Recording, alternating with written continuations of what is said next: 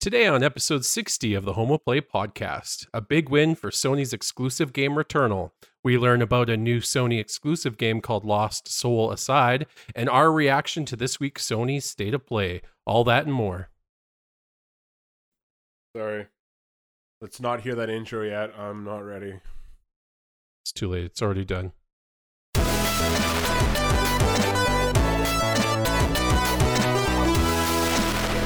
Happy Monday, everybody. Welcome back to episode 60 of the Homoplay podcast. Where every Monday, the now three best friends join forces to give you all the latest in PlayStation rumors, news, reviews, and that is because we are the true PlayStation fans. I'm your host, Steve, and with me I'm joined by the king of platinum trophies himself, Christopher. Hello, hello. Chris responds with hello, hello. With Christopher, we also have the returning 60 frames of Curtis. We should change it to like 120 frames now rather than 60, just saying. That's it. You're getting to mode as 60 hertz of Curtis. The Homoplay podcast is a self-supported podcast. We don't include any of that bias or paid for opinion stuff that you do not need here. Because of this, that allows us to bring you the PlayStation news that you actually want to know. All of our content is free if you enjoy your leisure. We only ask that you help support the show by telling a friend. That's right. Spread the word. All the power of the podcast to your friends, family, strangers on the street. Just approach them. Don't worry if they have candy. And then let them know that the Homoplay podcast is available at all their favorite podcast services of choice, such as Amazon, Spotify, Apple, all that good stuff. Every month we're growing, and it's all because of you lovely gaming homies helping to spread that cause. And if you have any comments, questions, or complaints, we want to hear from you. Please leave any of those at our email, which is homoplaypodcast@gmail.com. And then we can respond to your questions on the show or alone in private, while we discuss Ratchet and Clank Rift Apart impressions from this latest State of Play. Did we all watch the State of Play? And by we, I mean Chris. Yeah. Good for you, Chris. I'm the one who told you about it. I know. It's the podcast, and I'm talking in a way that addresses the things that happen to the audience because they didn't know about our previous discussions through text messages because they don't all work at our cell providers and all that fun stuff. Anyway, on today's show, we have 9 news articles to discuss. But first, as always, let us begin with what we've been doing this last week. And we're going to start with Curtis because you've been absent for a bit. I have been absent. You are correct. I finally finished Control because I think I was mentioning that the last time that I was on here. Finished the main game, finished both the DLCs. I had fun. I want more. You were a proponent for Alan Wake, right? Yeah. Okay, so then the second DLC probably meant something for you then. It was a nice... Have you played it, Chris? I haven't played the DLC. Okay, because I played Alan Wake's, yeah. Because it actually brings the whole light and dark aspect into the game. Like it's not a huge thing. It's not the same thing as Alan Wake where you have to shine the light on the enemies before they're vulnerable. Like it's nothing fancy like that. Like you're still fighting the hiss like regular, but it just for like obstacles and such. Oh, you have to find the one bright light source and shine it on some darkness so you can progress. Like it's kind of cool how they brought that back. The story is it's there. It's something, but you know, the gameplay was still fun. So I was all right with that. Does it add more to the Control story or does it add more to Alan Wake's story or kind of both? Kind of both. Like it definitely makes me think that there should be more Control coming, but we haven't heard anything. But even just the Alan Wake story, it's just kind of touching on kind of more the incident because that's kind of how they've been dealing with Control. They're all worried about the altered world events and they kind of go back and you don't really relive it, but I guess you kind of just see a little bit extra, I guess, stuff that they didn't really touch on in Alan Wake's story. So it was interesting. I guess they're probably trying to... I haven't played it, but I'm going to guess they're trying to they want you to figure out what the cursed object is, probably from Alan Wake or something like that. I'm guessing it's like the book itself or something. I'm not sure, but yeah, there's nothing like that. No, there's nothing like that. Oh, damn! No, spoiler alert. That would have been good. But then, other than that, I've recently because, I play old games, apparently, games that have been out for many, many years, and I've still not beat them. I'm finally now trying to beat GTA 5 because I've never done it. That one's on my back burner too. So, because I can actually play the game and it runs very well at 144 frames per second, I will actually try to play it. So, I think I've only been playing it a couple days now, but yeah, I'm already farther than where I was, so hopefully, maybe by the next time I'm on here again, I'll be finished that one. Remember when they opened up that first PS5, I can't remember, it was like the first PS5 conference, and it opened with the next gen version, and everyone got initially excited that like GTA 6, oh my god, and it's a Sony exclusive, and then it's like, oh no, it's that really old game that came out on PS3 that they some reason think you care about coming to the next gen console. So that just kind of made me think of that when Curtis brought that up. Anything else you've been playing, Curtis? I was kind of dabbling in other games because I there's so many games on the back burner. I tried getting into Crysis Remastered, but I don't know, it just doesn't feel good. It didn't run very well either. Like, it's not very well optimized, even though it got that whole DLSS update for PC. No, it still runs like 30 frames. I can't remember. There's a sale going on right now on Steam, so I picked up Little Nightmares 1, but I haven't. I just beat that myself. I know. And that's why I was like, hey, yeah, this you might relate to this, but I haven't actually played it yet. So that one's on the back burner. But I can't think of anything else I've really done. More so just watching stuff. Okay, then we're going to switch off to you, Chris. What have you been doing? So my big one that I played on the weekend was the Naraka Blade Point, the kind of, I guess it's the beta that was on Steam. I freaking love it. Fell in love with it right away. I got a couple buddies that also really liked it. Just for anybody that doesn't know what it's about, it's pretty much a battle royale samurai game where you're grappling around the map, you're fighting with swords, muskets, hand cannon type things, and actual cannons, and lots of abilities and talent trees and all that kind of stuff. It's just the combat was really fun. It runs really well. There's definitely some things they can improve upon. The talent system, I understand it, but it is a little complicated when you're first looking at it. It's like, what are all these numbers? It's just kind of a little confusing, but I really enjoyed it. I haven't actually heard any news of when the game's actually coming out or like what the price is going to be. But if it's less than $40, I'm probably going to get it. But we'll see what happens. They definitely have a loot box system in there, so they'll definitely be able to make their money on cosmetics alone if they want to. Speaking of making money on cosmetics, guess what else happened this week? I read. Sorry to interrupt you. No, it's okay. Apparently, Doom Eternal added paid DLC costumes, which they initially already promised would never happen. And Curtis, what's your take on that? Well, I wonder if this is kind of similar to the other issue that they had where every season as they have it, they'll have a bunch of unlockable things, and apparently things weren't unlocking for people, so people were getting salty. So is this your alternative? It's like, hey, if you want it, you could just buy it. I mean, I don't personally care. Cosmetics are, if it's optional and it doesn't change the game, typically, me and Chris don't care. I know we got flack from one viewer for Marvel's Avengers because he's like, oh, you guys are flip-flopping this and that. I'm like, no, Avengers was, 18,000 currencies, and a costume should not cost $15. I don't care what that costume does. If it comes, delivers flowers to my house, it's not worth $15. Yeah, it's not a big deal. Like, I got kind of burned by it because I ended up buying the deluxe edition of Doom Eternal, which comes with like the demonic slayer, so he's on fire and stuff. Like, oh man, that's cool. Then you realize in games, like, this is actually stupid. Why did I pay for this? I think that's all of us that have ever bought a cosmetic item where, I mean, yeah, it's weird. I'll get into my cosmetic woes later, but I'll let Chris continue. Sorry, Chris. Yeah, I was just going to add on to that. There was one game, Resident Evil 2, the remake, which was interesting because they had it so that you could pay, I think, $5 or $7 or something, and you could unlock all the in-game unlockables by paying that money. Like, yeah, you're right. Yeah, because I remember seeing the key. It was even in the summer sale. So it's like if you weren't good enough to like beat it on S mode on the hardest difficulty to unlock that gun or whatever, then you did have a paid option for it, which I don't care about. I mean, if you're going to play the game enough and you really like the game, you'll probably get it on its own. But I think that's an interesting alternative to add to a game, is if something's, don't make it so difficult where it's impossible to get it.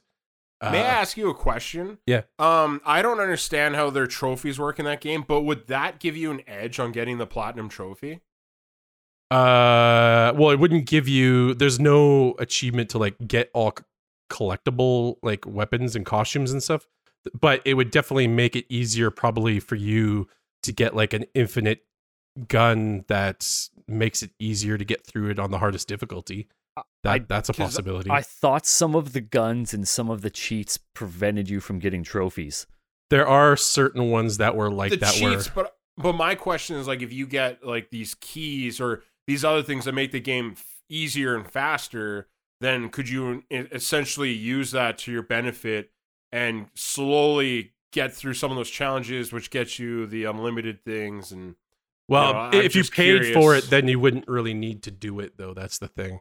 But they wouldn't. They weren't really. Nothing was tied to any trophies. The only thing I could say is if like you were really struggling with the game, you could get like the, I don't know, whatever gun that's got infinite ammo and get through it really quick. But it's still, it wouldn't help you with some achievements, because there were ones where it's like get through the whole game without opening up the storage stash, which all the infinite guns were sitting in the storage stash, so you couldn't do that. And there was different like trophies like that, so it would help you, but not a lot, if you know what I mean. Yeah, no, I just didn't understand. I couldn't remember how those trophies worked. I remember when I looked at them, they seemed so difficult that I'm like, nope, never. Yeah. Okay, next. None of them were that tied to that sort of thing, like unlocking all extra guns or anything. It was mostly in-game guns, unlocking them and fully upgrading them and all that kind of crap. Yeah, those were kind of your achievements. Yeah. And I know like Ubisoft's getting always the flack for same thing. They give you a lot of like paid microtransactions for like, oh, you don't really like farming materials to like keep your stuff. And then, then the infamous transmog of like, apparently it's just ridiculous to do transmog there. Not as ridiculous as we talked about Destiny. That system sounds real fun. People are real thrilled about that. Don't make me pay to get past the grind that you guys purposely put in a game. Mm-hmm. Other than that, did a little bit of Assassin's Creed last night. They released a new patch. I think it was about 5 gigs. And my horse is no longer super sneaky stealthy mode. They fixed the horse galloping sound effect issue. Oh, nice. So that's been fixed, plus a whole bunch of other quest fixes. I think they're also preparing for a DLC that might be out or might be coming out. I wasn't paying attention too much. Something Druid something. And then the only other big thing was this morning I woke up and said, hey, I think Returnal's out today. And I purchased it. Ooh, yes. So just before we started recording the podcast, I played about 2 hours of Returnal, and I'm enjoying it so far. Awesome. Yeah. Started my first run. Got to what I think is like a boss. I probably could have beat him, but like he's definitely beatable, but he hits you and it pretty much kills you in like one hit. So that was my first death when I got to that first, I call it boss, but I don't know if it was a boss. It could be a normal guy at some point just. And then right now I'm on my second run. The game's interesting where it's like, it only really saves your permanent boosts when you die or if you turn the game off. So with PlayStation, it lets you put it into rest mode to keep continuing your game. But if the PlayStation, if I have a power outage, I don't know what's going to happen. I might lose certain stuff. I'm not even sure how it determines that. But the gameplay is pretty fun. There's so much like to watch for. Like when there's a couple guys attacking you, shooting blasts of whatever they're shooting.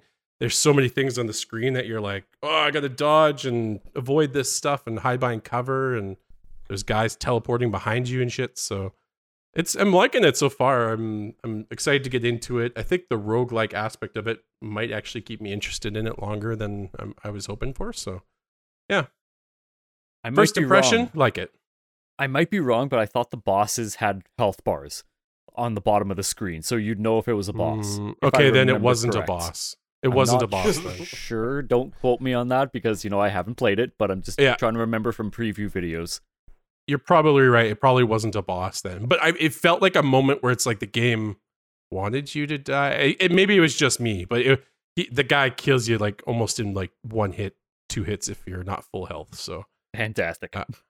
Yeah, but Dark it's Souls. funny. The game warns you when you first turn it on. I was like, this game is meant to be a challenge. It's like, oh, okay. So yeah, looking forward to jumping into that a little bit more this week. That's pretty much it for me. Steve, what have you been playing on PS3? Wow, how did you know? Why did you assume I was playing things on PS3? Couldn't tell you. Were you? No. Okay. Thought maybe you were playing whatchamacallit, that prequel game one to the series that you like, Nier. Oh, that's you're being snide because that's actually remade onto the PS4. No. Did you say there's a game called like Drakengard or something? Oh, Drakengard 3. Drakengard? Sorry. Yeah, it's a weird like it's the weirdest thing. It's like it's one of the many endings, and a lot of people thought it was a joke ending where you end up in the future and everything's kind of like fudged, and that a concept was just the birth of Nier, apparently. I mean, it's really hard to keep up with how they did half this stuff when searching like what's what. But yeah, I didn't get that. I basically got even deeper, like if you believe it's possible, into Mortal Kombat. And this is where I'm gonna rant the most. Because I don't think a lot of people are aware. Me and Chris, we've talked about this quite a bit on the show, but like my biggest problem with WB as a whole, many of their games have microtransaction issues in my opinion. But Mortal Kombat's one of the most egregious ones. It's very aggressive and in your face. I know Ed Boon tries to defend himself all the time, be like, oh, we don't make it that you have to. I'm like, no, you don't make it that you have to. But like, my perspective is I bought this game full price. Well, technically I've bought this game twice. And I'm like, I can't get the content on this thing in normal means. They make it so hard to get some of the content. And I actually am, maybe this is a tinfoil hat moment, but I'm starting to believe that they're intentionally making things harder to get because they know the characters you play and you enjoy the most. So they try to make that content harder to get. And by that content, I mean like, cosmetics, items for that character.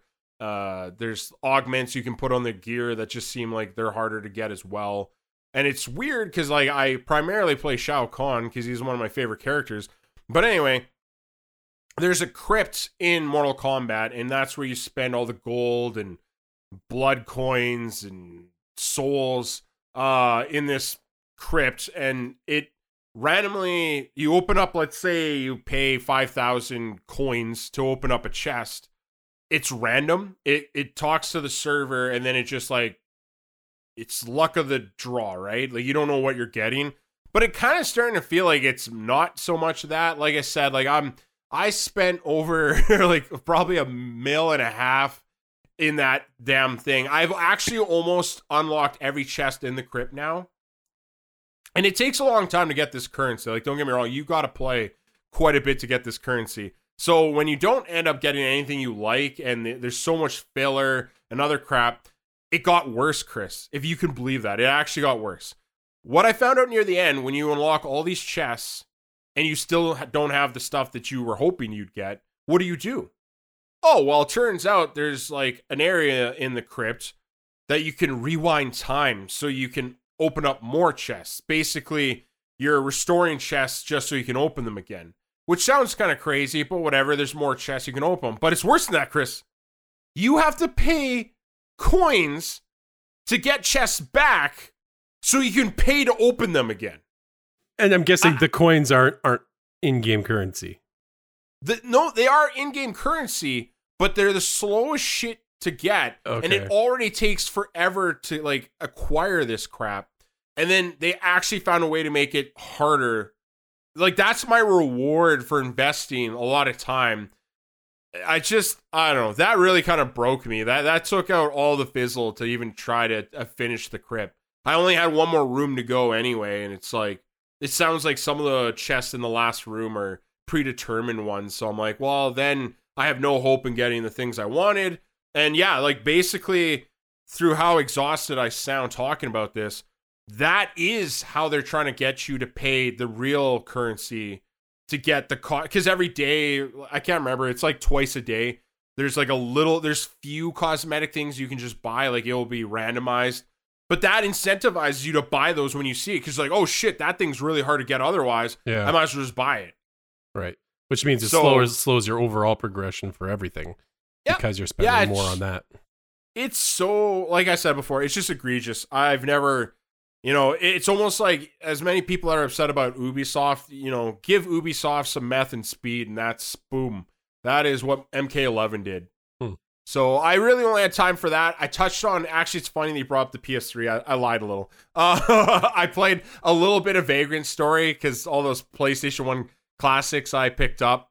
Dirty Sony tricked me, made me panic, and then I bought all those games. But I'm actually really happy I did. It's not one of those things where I'm like upset that I bought the games that I should have probably owned already anyway. So yeah, that was it. That was a simple week for me. Sounds like we got through all our weeks, so we're going to get into the 9 news articles that I talked about later. Previously, whichever. How does time work anymore? I haven't slept in so long. Please help me. Anyway, let's get on to it. Chris, are we ready to just jump into the news? Starting with article number 1. I don't have it open. What is happening? Where am I? Who is this? Who am I talking to? Okay. Starting with article number 1, Thursday's State of Play impressions. This one comes from us and Destructoid. It's a collab. As detailed in the accompanying PlayStation blog, Rift Apart is making use of haptic inside the PS5's DualSense, as well as the adaptive triggers. Insomniac showcased how one gun fires single shot with half trigger pulls and goes into a full auto when the trigger is pulled all the way down. That's alongside the Rift jumping dimensional chaos that Insomniac has shown off before, which it says utilizes the PS5's SSD. A really cool note in the focus on accessibility options too. Insomniac says there's more to shine in the future, but spotlighting in the State of Play is pretty rad. And the early glimpse we saw today reminded me a bit of The Last of Us Part 2's impressive accessibility features. That we're kind of just jumbling all together. But anyway, we found out, or kind of already knew, Ratchet & Clank coming out June 11th, 2021 and only on the PS5. That's what I get excited about. Kind of like Chris playing Returnal, also only on the PS5. So yeah, I think we all kind of watched this in one way or another. We'll talk about the other 2 smaller pieces of news of the State of Play. But Chris, are you excited for Ratchet & Clank? It looks really, really good.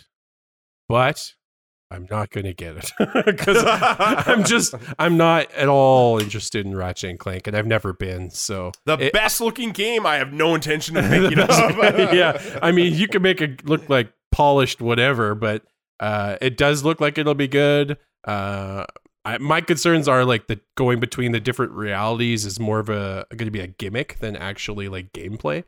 Every time I see them going between realities, it seems like they're on a track, sliding down something, or driving a car on a track and jumping between different worlds. It doesn't look like it's just free roam jumping between realities, but maybe I missed that. I skipped through the video. But yeah, it looks really good, but it's just Ratchet & Clank's never been something that I've been interested in, and I will continue to feel that. How about you, Curtis? Do you have any familiarity with the Ratchet & Clank series? Only whatever was on PS2. That's about it. Because I know you've dabbled. Wow. With Spyro. Curtis has an addiction to fire. But Pyro. I keep saying Pyro. Yeah. So you like Spyro? I think you've played Crash. I just didn't know if you, like I said, had any experience with Ratchet and Clank. Honestly, it was just watching. Like, I never played it. I'm pretty sure I just watched my brother play it. I think it was the same thing with the Jack. and Daxter games as well. Like, I never played them personally, but I know I've watched gameplay. Yeah, I was also not in the know when Ratchet and Clank was making it into the scene. I all the time confused what is it? Jack and Jax Daxter. and Jack. Yeah, I always confuse those two as the same thing. I'm like, well, there's something with pointing ears in both of them. I'm like, I assume it's the same. They both like guns, whatever. But this time, I think it's honestly a major reason I'm thinking of picking this up is I just don't have anything PS5 exclusive to play other than Demon's Souls. And we can talk about it more later. Like Returnal, I don't think I'll be picking up, but like I said, we'll talk about that later. So otherwise, yeah, I have nothing PS5 exclusive. I know Horizon. What's the next one? Is it? Yeah, thank you. I always want to say Horizon Forbidden Dawn or whatever the hell, I can't remember. It's just I'm so not interested in anything Horizon. I never could get through the first one, so I just can't remember the name. I can remember Forspoken, the most random name ever, but I can't remember that. So yeah, I think I'll pick it up. It looks good. It looks like playing a Pixar movie, right? I think, again, me and Chris talked about this off recording, but I'm a little getting tired of the particle effects. I feel like it's like the buzzword for this generation / the end of the last generation, where everyone's like, the particle effects. I'm like, yes, but if I can't tell what the hell is happening on screen because everything looks like the 4th of July, that was my problem with Final Fantasy VII Remake. I had no idea what the hell Cloud was doing half the time because the screen was exploding at a constant rate. So hopefully it's not as bad. The Rift thing, I agree with you, Chris. I think it seems gimmicky in the sense that, like, it's only going to happen when they want you to use it, except in a couple of those combat where he could jump Rift mid-combat. In the same room, yeah. Yeah, but like even that's scripted to a sense, right? There's only going to be certain portals, certain locations.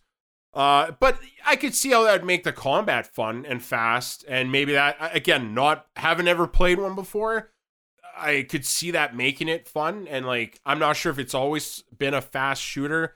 The semi-open world stuff, like it feels scripted. It looks, like you have a linear path, even though they portray it like almost looking like an open world. I'm okay with it. I didn't see anything there that's like, oh, I don't want any part in this. It's just, I could see why some people may not want to jump on ship right away. But, I mean, look, that series has enough fans. I don't think it's going to have an issue with sales.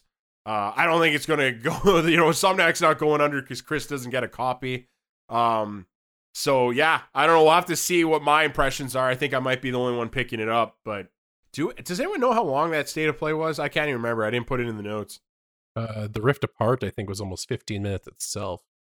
That sounds right. And then the other stuff was less than like 5. So, yeah, the other stuff was like, yeah, you're right. I don't even think it was 5. So, yeah, there is a 15-minute video. You can check it out yourself on YouTube and determine how you feel about it. I think one of the three of us is going to be picking up. I do think it's going to be no better than good. Or, sorry, no better than good. No less than good. And then we'll jump into the other stuff. The video actually started with the announcement that Among Us is coming to the PlayStation 5. Little text here from Destructoid. The super popular social deduction game, Among Us is coming to PlayStation consoles this year. As a bonus, patient PlayStation players are getting some cosmetics when it arrives. Among Us PS4 and PS5 debut will have online and crossplay. But importantly, PS4 and PS5 players will get an exclusive Ratchet & Clank skin, hat, and pet. The pet actually looks pretty cool. The PlayStation Among Us will also come with all 4 maps available to play. After that, or before, I can't remember the order because that was like already 2 days ago. I mean, it might as well be last year. We got Subnautica Below Zero. I've never played a Subnautica. I didn't even know this was a thing. So to have a sequel to something I didn't even know existed before blew my mind. So anyway, they talked about it. They showed some stuff on it. Interesting first-person looking explorer game. I guess I don't know much about it. But in the notes, it says performance mode, target, and this is very important. quotes targeting 60 frames per second. So we'll have to see how that actually comes to. But, and that gotta have it, haptic feedback supported on PS5. If you already own a physical or digital version of Subnautica on the first one on PS4, you'll be able to upgrade to the digital PS5 version at no additional cost. The same goes for Subnautica Below Zero when it's launching on May 14th, 2021. Not the biggest state of play overall, but, you know, they kind of let us know it's Ratchet. If you don't want Ratchet, probably don't play. I played the first Subnautica on PC. Not a lot, though. It's pretty good. It's exploration, researching things, fixing your ship, building it. You can build an underwater base type thing. One of those crafting, explore type games, like so many others. But this one's all underwater, which is nice. And then Among Us. I mean, I think the main winner here is that it's going to have crossplay. I don't know if that means it's specific to is that just PS4, PS5 crossplay, I'm guessing? I think they usually reference the term cross-gen if it's between generations. Okay, so you think you'd be able to play against PC players and stuff like that? I'm going to hope. I don't know if it'll work with PC players, because I'm not sure how you get the chat, but for sure that's probably referencing other consoles. Yeah. I'll be honest, like, it would be a lot of work to get 10 friends on PlayStation to coordinate to everybody jump on at the same time. PC is just so much easier. Same with your mobile phone. Getting 10 people together on PlayStation, I don't know. That just seems, for me, that would be harder to do. So yeah, but I mean, I'm sure people are excited for it. That's for sure. Okay, I say we move on to number 2. Resident Evil Village demo playtime has been extended. This one comes from IGN. Take it away, Chris. Following fan outcry over the 8-hour window of the PS5's Resident Evil Village demos, Capcom has extended the final multi-platform demo by a week. Instead of lasting for only 24 hours, Resident Evil's Twitter revealed the new extended final demo will run it from May 1st at X amount of time to May 9th. You can look up the times yourselves. This final demo for Resident Evil Village will still only let players play for a total of 60 minutes total between the Village demo and the Castle demo, which were separated by a week for PS5 players in their exclusive first demos. While some took issue with the 30-minute limit for each of the first 2 demos, the biggest complaint was its 8-hour window of availability. The demo started at 5 p.m. and add 8 hours to that, which is late in the day in North America for most, and even later for those in Europe and elsewhere. Woo! That was good stuff from you, Chris, but I gotta take it away first, and I'm gonna say, I don't like to swear, but the 8-hour window, that screwed me over both weeks in a row. It was super annoying. It made no sense. I don't know how that came, like, from concept to actually picking that as something to do. It's like they're trying to be cute about it or something. I don't understand. Like, make it 48 hours. That's like the perfect window is 48 hours for people to play something. 8 hours, you're just trying to, like, I don't know. They're trying to. It's Resident Evil 8. It's 8 hours. They're being fun. I don't even think people would have been happy with 24 hours, like you said, because you're helping your buddy move, or you're working that day. Like, I don't know, but people I could lives. see that. Yes. So I could already see 24 hours being not enough and upsetting people, but 8 hours and starting that late was ridiculous. There's no way I was home both those days, but that's just not my primary play time. Like, Curtis, I think, well, I guess you're waiting for the PC demo anyway, but, like, I assume you'd be kind of the same boat as me. Like, you weren't going to be able to play that. Oh yeah, like, by the time that they released, that's late already. Like, I gotta get to bed, I gotta get to work early, so yeah, there's no way I would have been able to even play those. Yeah, I mean, you got to give people at least a weekend. Start it on a Friday, go to, like, Monday morning or something. That's always the safe bet. I'm excited. You know, this starts tomorrow. Again, it starts tomorrow late, so it's it's going to start off salty again. But hey, I have all Sunday to actually try it now, and I'm very excited for that. Curtis is going to be trying it probably Sunday as well. So maybe I can talk to him through the power of the internet, and we can figure out how scared I get and how scared he's not, and we're coordinate with that. But yeah, I think this is great. I'm happy they listened to people. I'm happy they made some changes. And I think, because Chris, maybe I talked to you about this before. Were you able to try either of these demos? I chose not to because I already know it's Resident Evil. I'm going to get it anyway, so okay. I didn't want to spoil myself for anything. I did play that one tech demo where it's like you walk in the dungeon and you meet the lady, but that was more just to see what the game's looking like and all that. So. I think you convinced me because you straight up were like, "Hey, you baby bastard, it's not that scary." Well, so I told you, it. There's like, like in that tech demo, there was like no jump scares or anything. All I'm gonna say is the castle demo. You're not gonna like it, Steve. Oh, I know. That's all I'm gonna say. Great. That's the thing is like first person shooting like in a horror atmosphere. I feel like that's going to be triggering in its own sense. But then there's the exploration scary stuff in the castle that's going to be also the whole next level. So there's not going to be a good moment for me. Here's what we're gonna do. We're gonna open up Block on Sunday. You're gonna play it by yourself. You're gonna let me know when you're done, and then I'm gonna stream it, and you can watch me. And then you'll be Basically, like, "Oh wow, you're doing great." When I finish the box of diapers, you'll know I'm done. When you walk past something just in the environment, and then it's like just a normal piece of a statue or something, and then you walk past it and you turn around and come back, and that same statue somehow scares you from that angle, you're gonna have a rough time. And that will happen. So anyway, beyond my nightmares that this game will probably give me, because I don't know why, but I can't handle scary things, but some reason I'm drawn to them because I'm a what's the term I always love? Masochist. Thank you. You guys know me. So we're going on to number 3. Third time's the charm. Funny that I made that number 3. Who knew? This one comes from IGN. Take it away, Curtis. Naughty Dog has written a story outline for The Last of Us Part 3, but isn't making the sequel right now. Creative director Neil Druckmann says he hopes it can one day see the light of day, quote unquote. Speaking on an episode of the Script Apart podcast about the writing of The Last of Us Part 2, Druckmann touched briefly on the possibility of a sequel. This quote from him, "I don't know how much I want to reveal, and I did write an outline for a story that we're not making, but I hope one day can see the light. That explores a little bit what happens after this game. We'll see." Druckmann says there's been quite a bit of discussion internally about a Part 3, but pointed out how much work is involved in making a game like this a reality. These games take so much to make. I've been thinking about it for 7 years between when the last game came out and when this came out. You want to make sure you're jazzed by the idea that you have. It feels like it's challenging.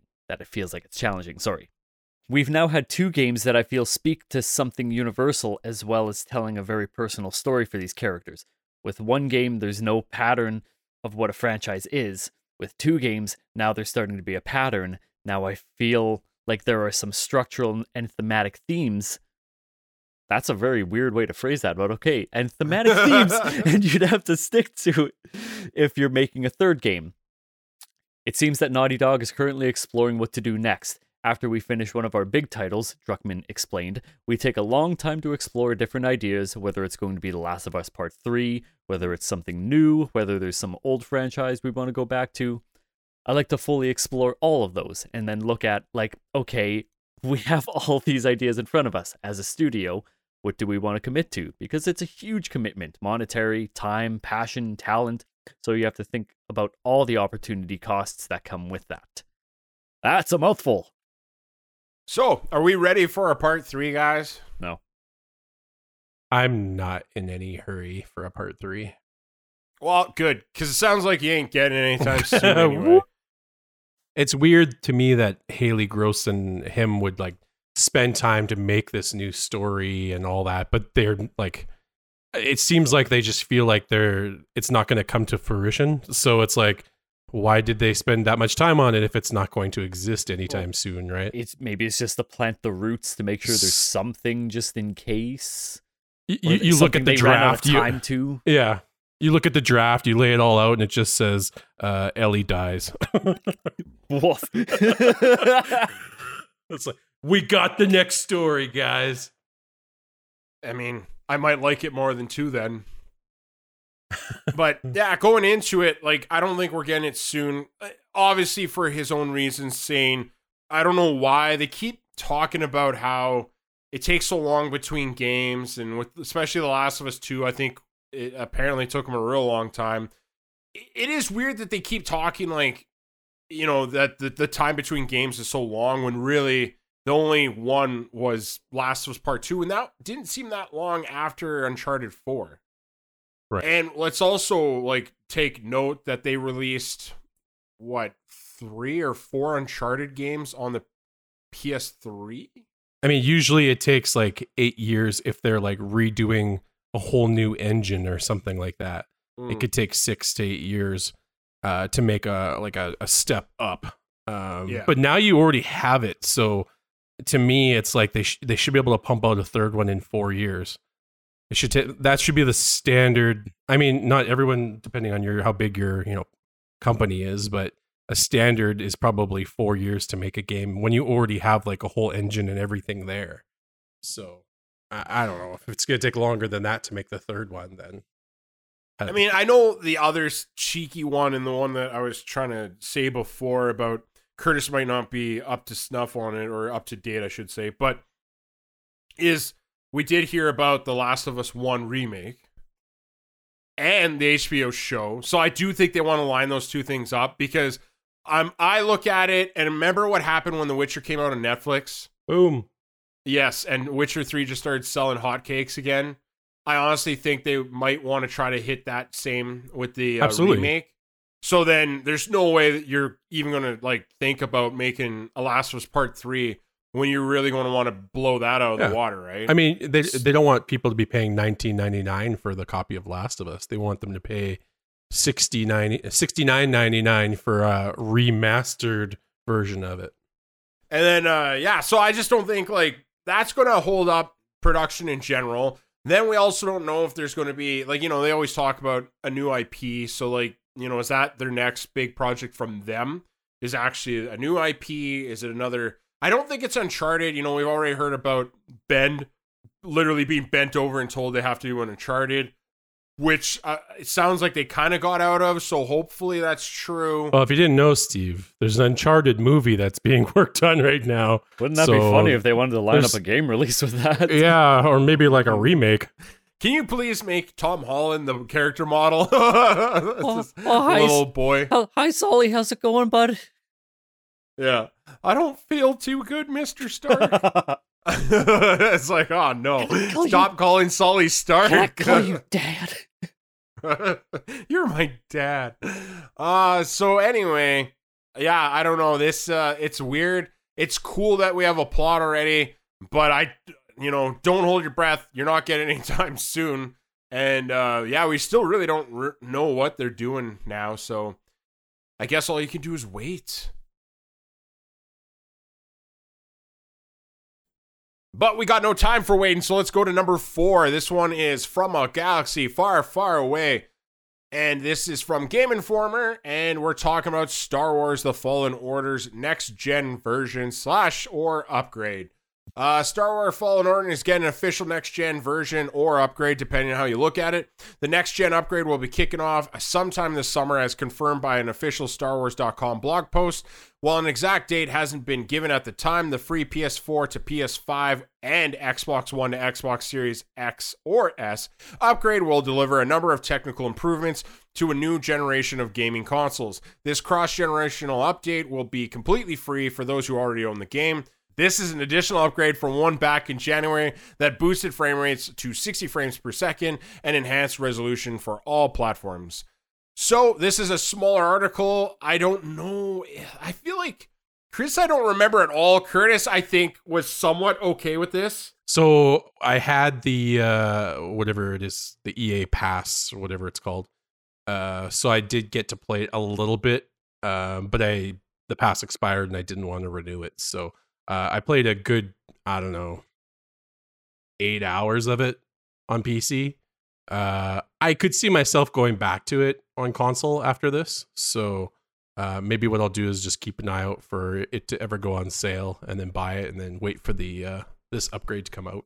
So feel like I keep hearing it's on sale somewhere for like 70% off. I can't remember where, but if I see it, I'll try to let you know. I think Curtis, it is on sale on the PlayStation, but you still have to have that EA Pass or something for it. Really? Yeah, that'd be weird. You could see on PlayStation Now there's not now, but I'm just PlayStation Now. There are games that have discounts, but you have to have the EA Pass, whatever it's called. I don't like that at all. Curtis, I remember you played this. I think you were higher on this one than I was. So does this incentivize you to go back at all? Well, personally, no, because, I already played it on PC.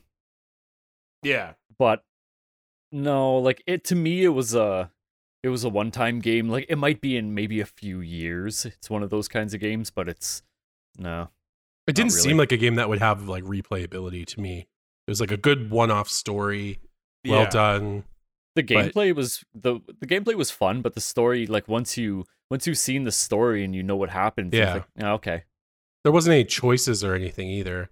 I think when I first started, I actually put it on the highest difficulty. I know it was freaking tough, but that's I'm like, seems like a one and done game. So those games I usually try to play on the hardest difficulty. So yeah, my interpretation was it was a weird fusion between them trying to be Dark Souls and still Star Wars game, but they wouldn't commit to either. So, I had issues where, and I know it's more of a Disney, maybe an EA thing, somewhere in the middle, but where you have a lightsaber, but it feels more like a wiffle ball bat, and you couldn't cut things off, which was weird. Combat was fine. Like, I had no issue with combat. That's probably the best part of it. The platforming worked. There were some times where it felt a little janky, but for the most part worked. I like the level exploration. Again, they took some beats from Dark Souls, but the part that I just felt disconnected, like with the way the story was going and the progression, I just don't like that meditation and then everything reloads again. And it's just like, okay, I get you're trying to be Dark Souls here, but like it doesn't work in the context here. So, I mean, like, why when he meditates, does everyone come back to life? I don't understand what the force powers are anymore. Luke never had this problem. Can you imagine every time he tried to take a little nappy nap while he was sitting upright, Palpatine just came back? Like, that'd be annoying as all hell.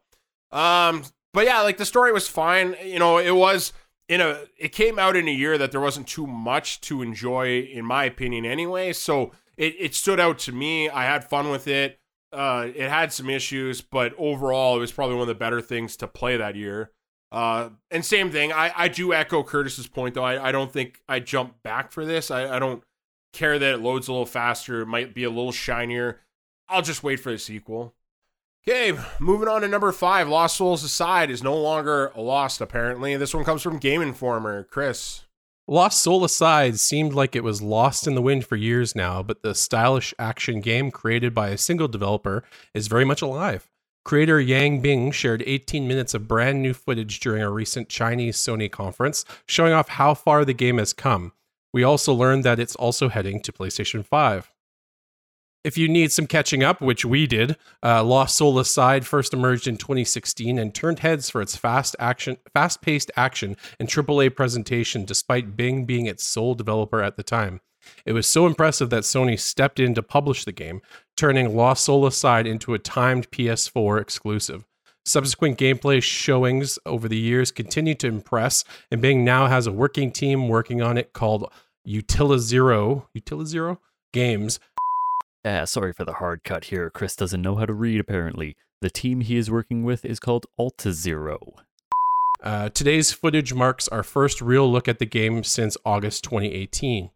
The reason Lost Soul Aside looks even sharper than you remember it is because it's running on PlayStation 5 in this demo, according to the game's official Twitter account. We wondered if we would make this jump to Sony's current platform, so the confirmation, while unsurprising, is good to have. Not to worry, PS4 owners, Lost Soul Aside is still slated to launch on last gen as well. I don't know if you guys both watched this trailer. Steve told me about it actually just before we started recording this. So I briefly watched it, and it looks really good. And I like your comparison. It looks like a cross of like Devil May Cry and Final Fantasy 15 together. It really looked pretty impressive. Yeah, I when I saw this, for some reason I instantly thought of Curtis. I'm like, this might be a Curtis-ass game if I've ever seen a Curtis-ass game. I could be wrong, but I feel like he enjoys both of those things. So I mean, Curtis is more first-person shooter, but I do think he might enjoy this. And honestly, me and Chris too. Like, I think looking at, I'm willing to give this a try. The video was very impressive. It looks pretty. The only thing I could say that I didn't enjoy was just I thought the animation was a little weird when he's on his little skateboard there, his floaty skateboard. There's parts where the animation looked really good, and then other times, and I don't want to say it's bad. It just doesn't look right. Yes. So, but you know, everything else was so impressive that I'm willing to, you know, kind of. I'm interested to see more. I think we always say that because it's our safe little bet. But I would be willing to pick this up if I just knew a little bit more. I'd have to see someone playing it. But I totally forgot about this. I didn't even realize it was a PlayStation exclusive. But yeah, I'm excited to see more for sure. Me too. And Curtis, I assume you didn't have time to check this out yet. I didn't. I also didn't even know about it before, like even when it was announced, apparently. Like it's the name eludes me, so no, and I feel like that was everyone's impression. It just came out of nowhere again, and it really kind of caught the internet and set it on a blaze because everyone's like, oh shit, this thing. Like, I totally forgot. So yeah, we don't have to trail on that anymore. I say we move on to number 6. This one's going to be a fun one. Returnal's reviews are out, and it's looking good for PlayStation fans. This one's sourced by me. As of recording today, House Marquee's Returnal is sitting at an 86 on Metacritic after 85 critic reviews were posted. Chris, I think you said you were already enjoying this. So yeah, I think you kind of echoed what a lot of these people are saying. It's looking really good for Sony right now. We have a PS5 exclusive game finally, and not PS4, PS5, cross-gen, this and that. Like, we get an actual solid PS5 only game. Gives you a reason to own the console, a reason to play the console. So congrats. I'm happy for everyone. Like I was saying previously in the show, I don't think I'm getting this one, and it has nothing to do with me hating on it. I straight up saw what this game's about. I've heard people, and this is a quote that stuck with me, is one guy said this game's hella hard, and to wind down, this guy plays Dark Souls, and he thinks this game's hard. So right away, I'm like, Kate, don't get this. It's just going to make you upset. I am an adult-ass man. I don't get a lot of time in my week. You know, I have responsibilities here, there, multiple jobs. I just don't have time to keep dying in a game. And the other thing that scared me, I think, Chris, you already touched on it, is that there's no save feature. So an average run apparently runs 90 minutes. I just don't have time. Like, you could probably put your console in rest and be fine. But overall, it just seems a little daunting for me, so I'm going to pass on it. Though I wish it well. I hope it does good. I think the only other thing I'd want to touch on and ask you guys, though, is do you think there's going to be an issue with an arcade-style game from a company that traditionally does indie arcade games? Do you think it's a little much asking for that new next-gen price tag? That was the concerning part when I purchased it this morning. I was looking at it, and I'm like, oh, this is an $89.99 one? I'm like, I don't know. But I'm like, you know what? I did what you were saying about Rift Apart. I'm like, we need PlayStation 5 exclusive games. So I bought it, and I didn't look back so far. Like I said, it's only been a couple hours of gameplay, but I'm already liking what I'm seeing. So in my head, I think I can justify that I'll get my value out of it. So, And Curtis, are you much aware of Returnal, and does it interest you? It does, only because the sense of, like, I've played games like Hades, the whole Rogue. Oh god, yeah, that's roguelike games. The only thing that would actually deter me is the price point, but bottom line, it depends on how much actual content is in the game. It's not because, you can replay the game as many times as you want. That's fine, but if there's only the same things you're doing, like, might only take you, if you're saying, an average run is 90 minutes, okay, so you see 90 minutes of content and you could play it multiple times. That, to me, is not worth $89.99. And that's the biggest issue, is if there's actually stuff to do, then, I might eventually one day check it out when I inevitably get a PS5. But I don't know. It's kind of one of those things too that I can just play other games that are like it for cheaper. Mm-hmm. And that's my issue, is I think there's a lot of people that are going to step into this with my mindset of like, okay, I want to support you. You're trying something new. Sony supported you, which is great. You're allowed to make your... I mean, I guess it's debatable. I know people have loved their previous stuff. Super Stardust. Resogun? Was that the other one? Yeah. And people really like those. Those aren't games for me. I did play Resogun again when the PS4 originally came out. There's nothing to play for it. So I think out of desperation, I played it.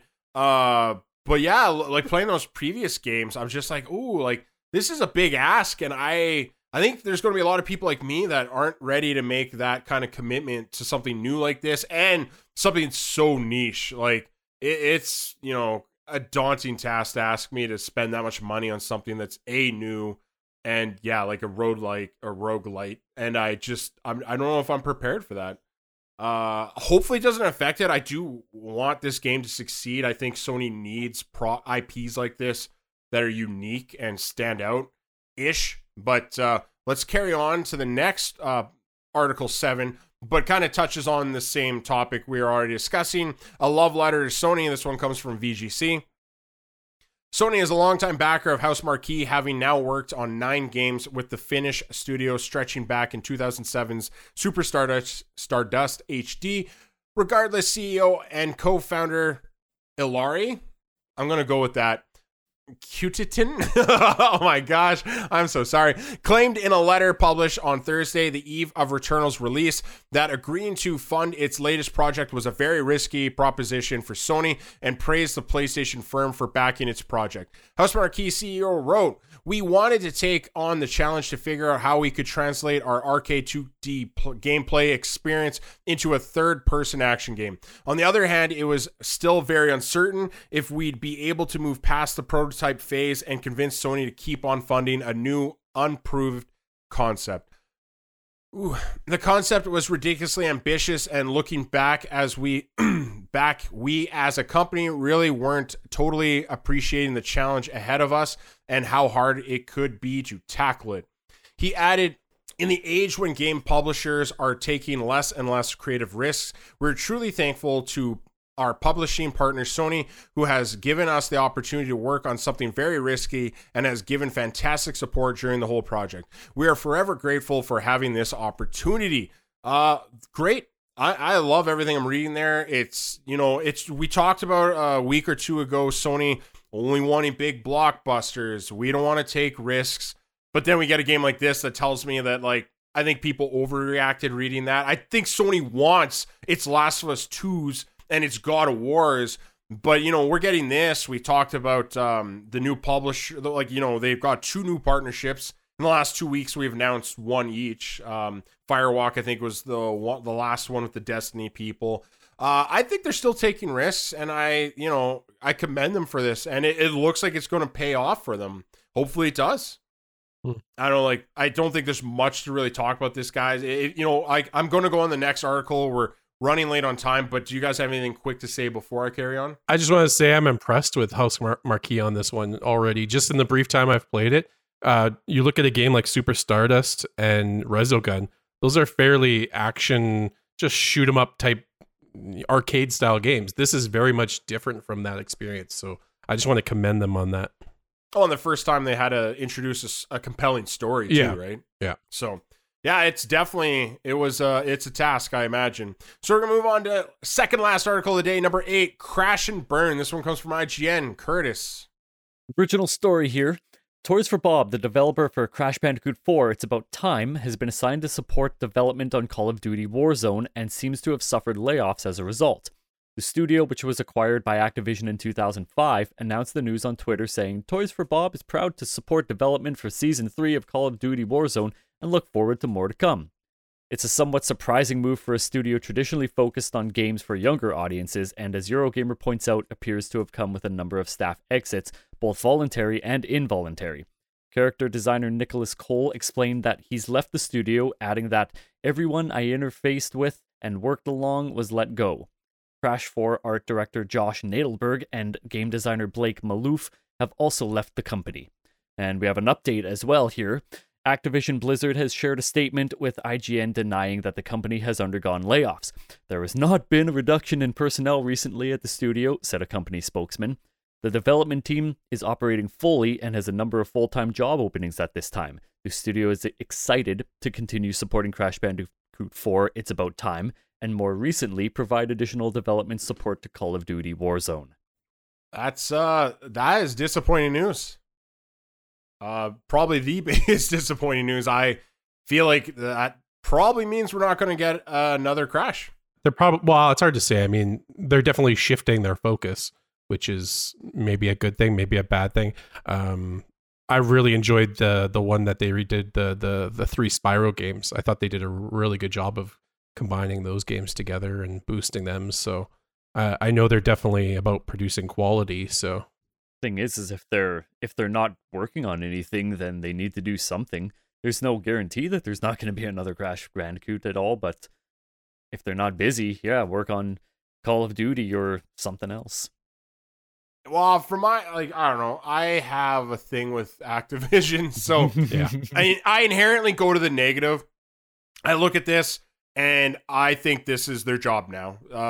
They've had other studios move, and it seems like that's all they do. It's Warzone all the time. They're making stupid amounts of money with Warzone, so I get it, but it's just disappointing to take a studio that's good at doing something else that could have, given you other IPs and so on and so forth.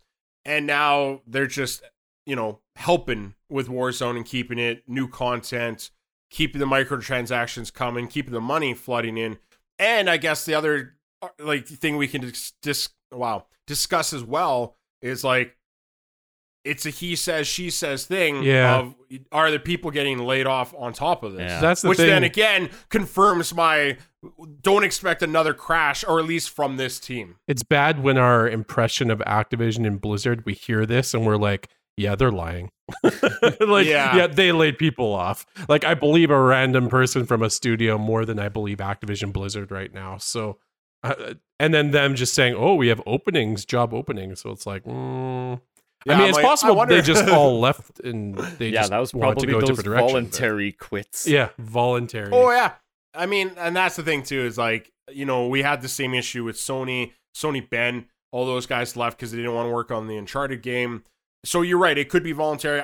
I don't know. It's just, I think Chris kind of nailed it. It's just, you read anything from Activision lately, and it's never great. I didn't put it in our news this week, but even another article we got on VGC, Activision Blizzard CEO Bobby Kotick agrees to have half salary, but still could earn more. They talk about how he's cutting his salary and his bonuses, but with the terms and how much they're projecting to make, he might still just make more. And it just sucks to think he's making more money while they're still doing potential layoffs and, slighting all these different people. It's not a good time. Not a good time. Not great decisions coming out from them. It's very money focused. I get it. They are a company, but even EA makes and backs It Takes Two. I don't know. When EA starts looking more creative and risky, I don't know how to feel. God help me. So let's get on to our last news article of the day, another disappointing and depressing one, but a small one nonetheless. Number 9, bad decisions lead to big payout. This one comes from IGN. Chris, do you want to take our final article? The CEOs and other board members at CD Projekt are set to receive big multi-million-dollar bonuses this year, despite the difficult and problem-filled launch of Cyberpunk 2077.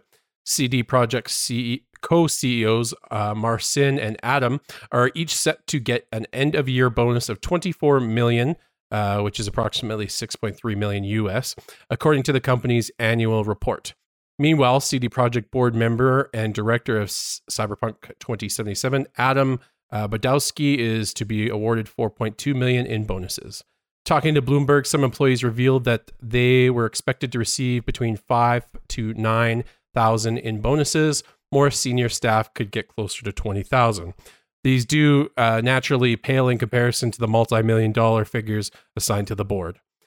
These kinds of figures are to be expected from a corporation, but they are called into question in the wake of CD Projekt's disastrous launch of Cyberpunk 2077. The game, in development for years and eagerly awaited by fans, launched in a horribly buggy state that was considered near unplayable on PlayStation 4. That led to a reported 30,000 refunds and Cyberpunk 2077 being removed from sale on the PlayStation Store.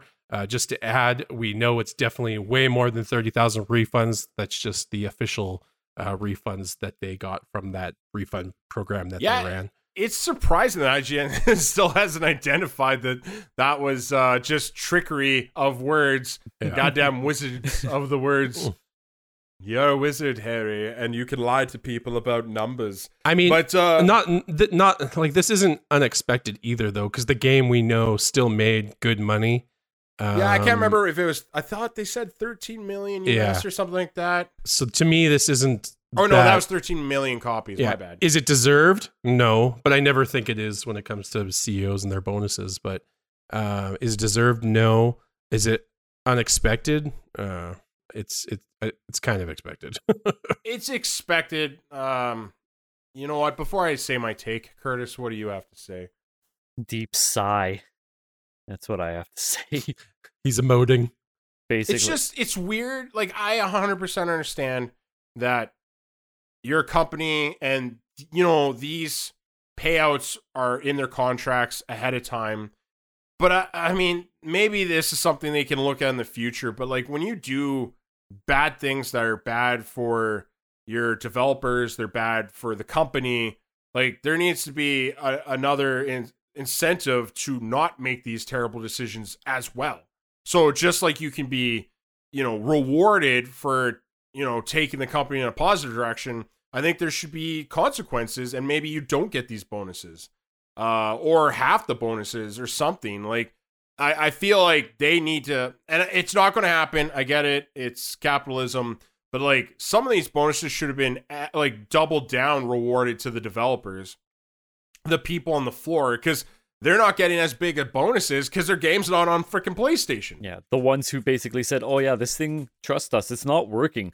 They should be the ones, because they have to fix it to actually get something, some sort of recognition, rather than the board that says, oh yeah, we're good, just release it, it's fine.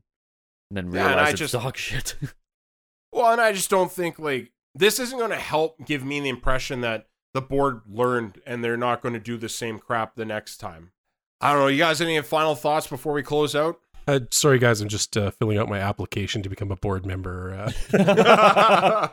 Apparently, you can make bad, horrible decisions and still get ridiculous bonuses. So, yeah, that if you can't get there, I just put in another one for Activision. Yeah. Ask Bobby if he feels like retiring yet. So we're done with all our news articles in a not so timely fashion that we're used to. Running a little late. That's why we had to speed it up. I apologize for that. So we're just going to jump into homework. What is homework? Homework is when we don't have enough time, like I was just saying. So we, you know, give you a few articles that we just didn't have time for, and then you can look them up on your own time, educate yourselves, and we all have a good time doing that. So we'll start with number one. New PlayStation 5 system update tackles system performance. This one came from VGC. And your PS5 should run a little better, apparently, but nobody knows how. Also, Cyberpunk 2077 gets its third update in a month. That one's from IGN, and apparently that was another big old update. Took some hard drive space that you already didn't have, so congrats for that. Chris, you want to take the next two? Sony says it's unlikely PS5 supplies will drastically improve this year. This one comes from VGC, and we've heard that kind of before, but... one article I want to point out that we didn't talk about I'd like to add on to here. The Little Big Planet, the whole crap load of crap that's going on right now. I know we mentioned it a couple months ago where I said I turned the game on and it's not connecting to servers. I've been seeing articles on pretty much every website talking about it. Definitely go take a look at it. It just looks like, honestly, they've given up and they don't really want to. It's so funny. Definitely look it up, and you can literally find it on any website. Chris just needs so many more trophies, and that game not working is keeping his trophies away, you bastards. Sony reports 7.8 million PS5s have been shipped in PlayStation's best year ever. You can find more about that on VGC, but that's pretty much the synopsis. And, you know, ship basically means sold because of scalpers and sellouts everywhere. So, you know, congratulations to you. And suck it, Switch. Curtis, do you want to take the last two? Resident Evil Reverse has been delayed to summer 2021. That's coming from IGN, so... Oh, no. Yeah, if you're hoping to get that in May, suck it. I don't even want Resident Evil 8 anymore. The game, we all know the real game was Reverse. The game nobody knew about, nobody asked for, and nobody really like cared about is delayed. I'm still baffled that like they showed it with that stupid comic filter, and only later after complaints they're like, "Oh, that's just a filter you can turn off." I'm like, "Why would you show it with it on?" It's like, did you get jealous of like what's that that shooter game, Borderlands? Like, were you jealous of Borderlands' success? Like, and you thought it was only because of cell shading? Like, Anyway, last one, sorry. May's PlayStation Plus games include Battlefield 5, and you find that on VGC as well. In addition to that, you'll have access to Wreckfest Drive Hard on PS5. Highly recommended. I have on PC. Great Destruction Derby game. Wreckfest. As well as the Stranded Deep game for PS4.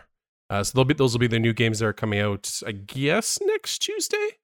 So make sure, if you haven't already, add the current games for this month, which was Oddworld Soulstorm, Days Gone, and Zombie Army 4 Dead War. Yeah, another meh month, but you know, we actually had two good ones in a row, so I'm not going to complain too much. It sounds like we're doing better than Games with Gold, so yeah, what can I say? So yeah, we finished the show in the not so timely manner that we're used to. So thanks everyone for joining. Again, we appreciate you just giving us any of your time, because your time is your most valuable currency, so it means a lot to us. And until next week, next Monday, we will see you again. Goodbye. Bye, guys. No, this meat's not going to beat itself. I need to get to bed. Like, let's go. I love Chris picked that up quick. His face changed so fast. It was aggressive. I like it. You're on it, Chris. You're on it today. Yeah, well, basically, we talked about this. I don't know if Curtis was...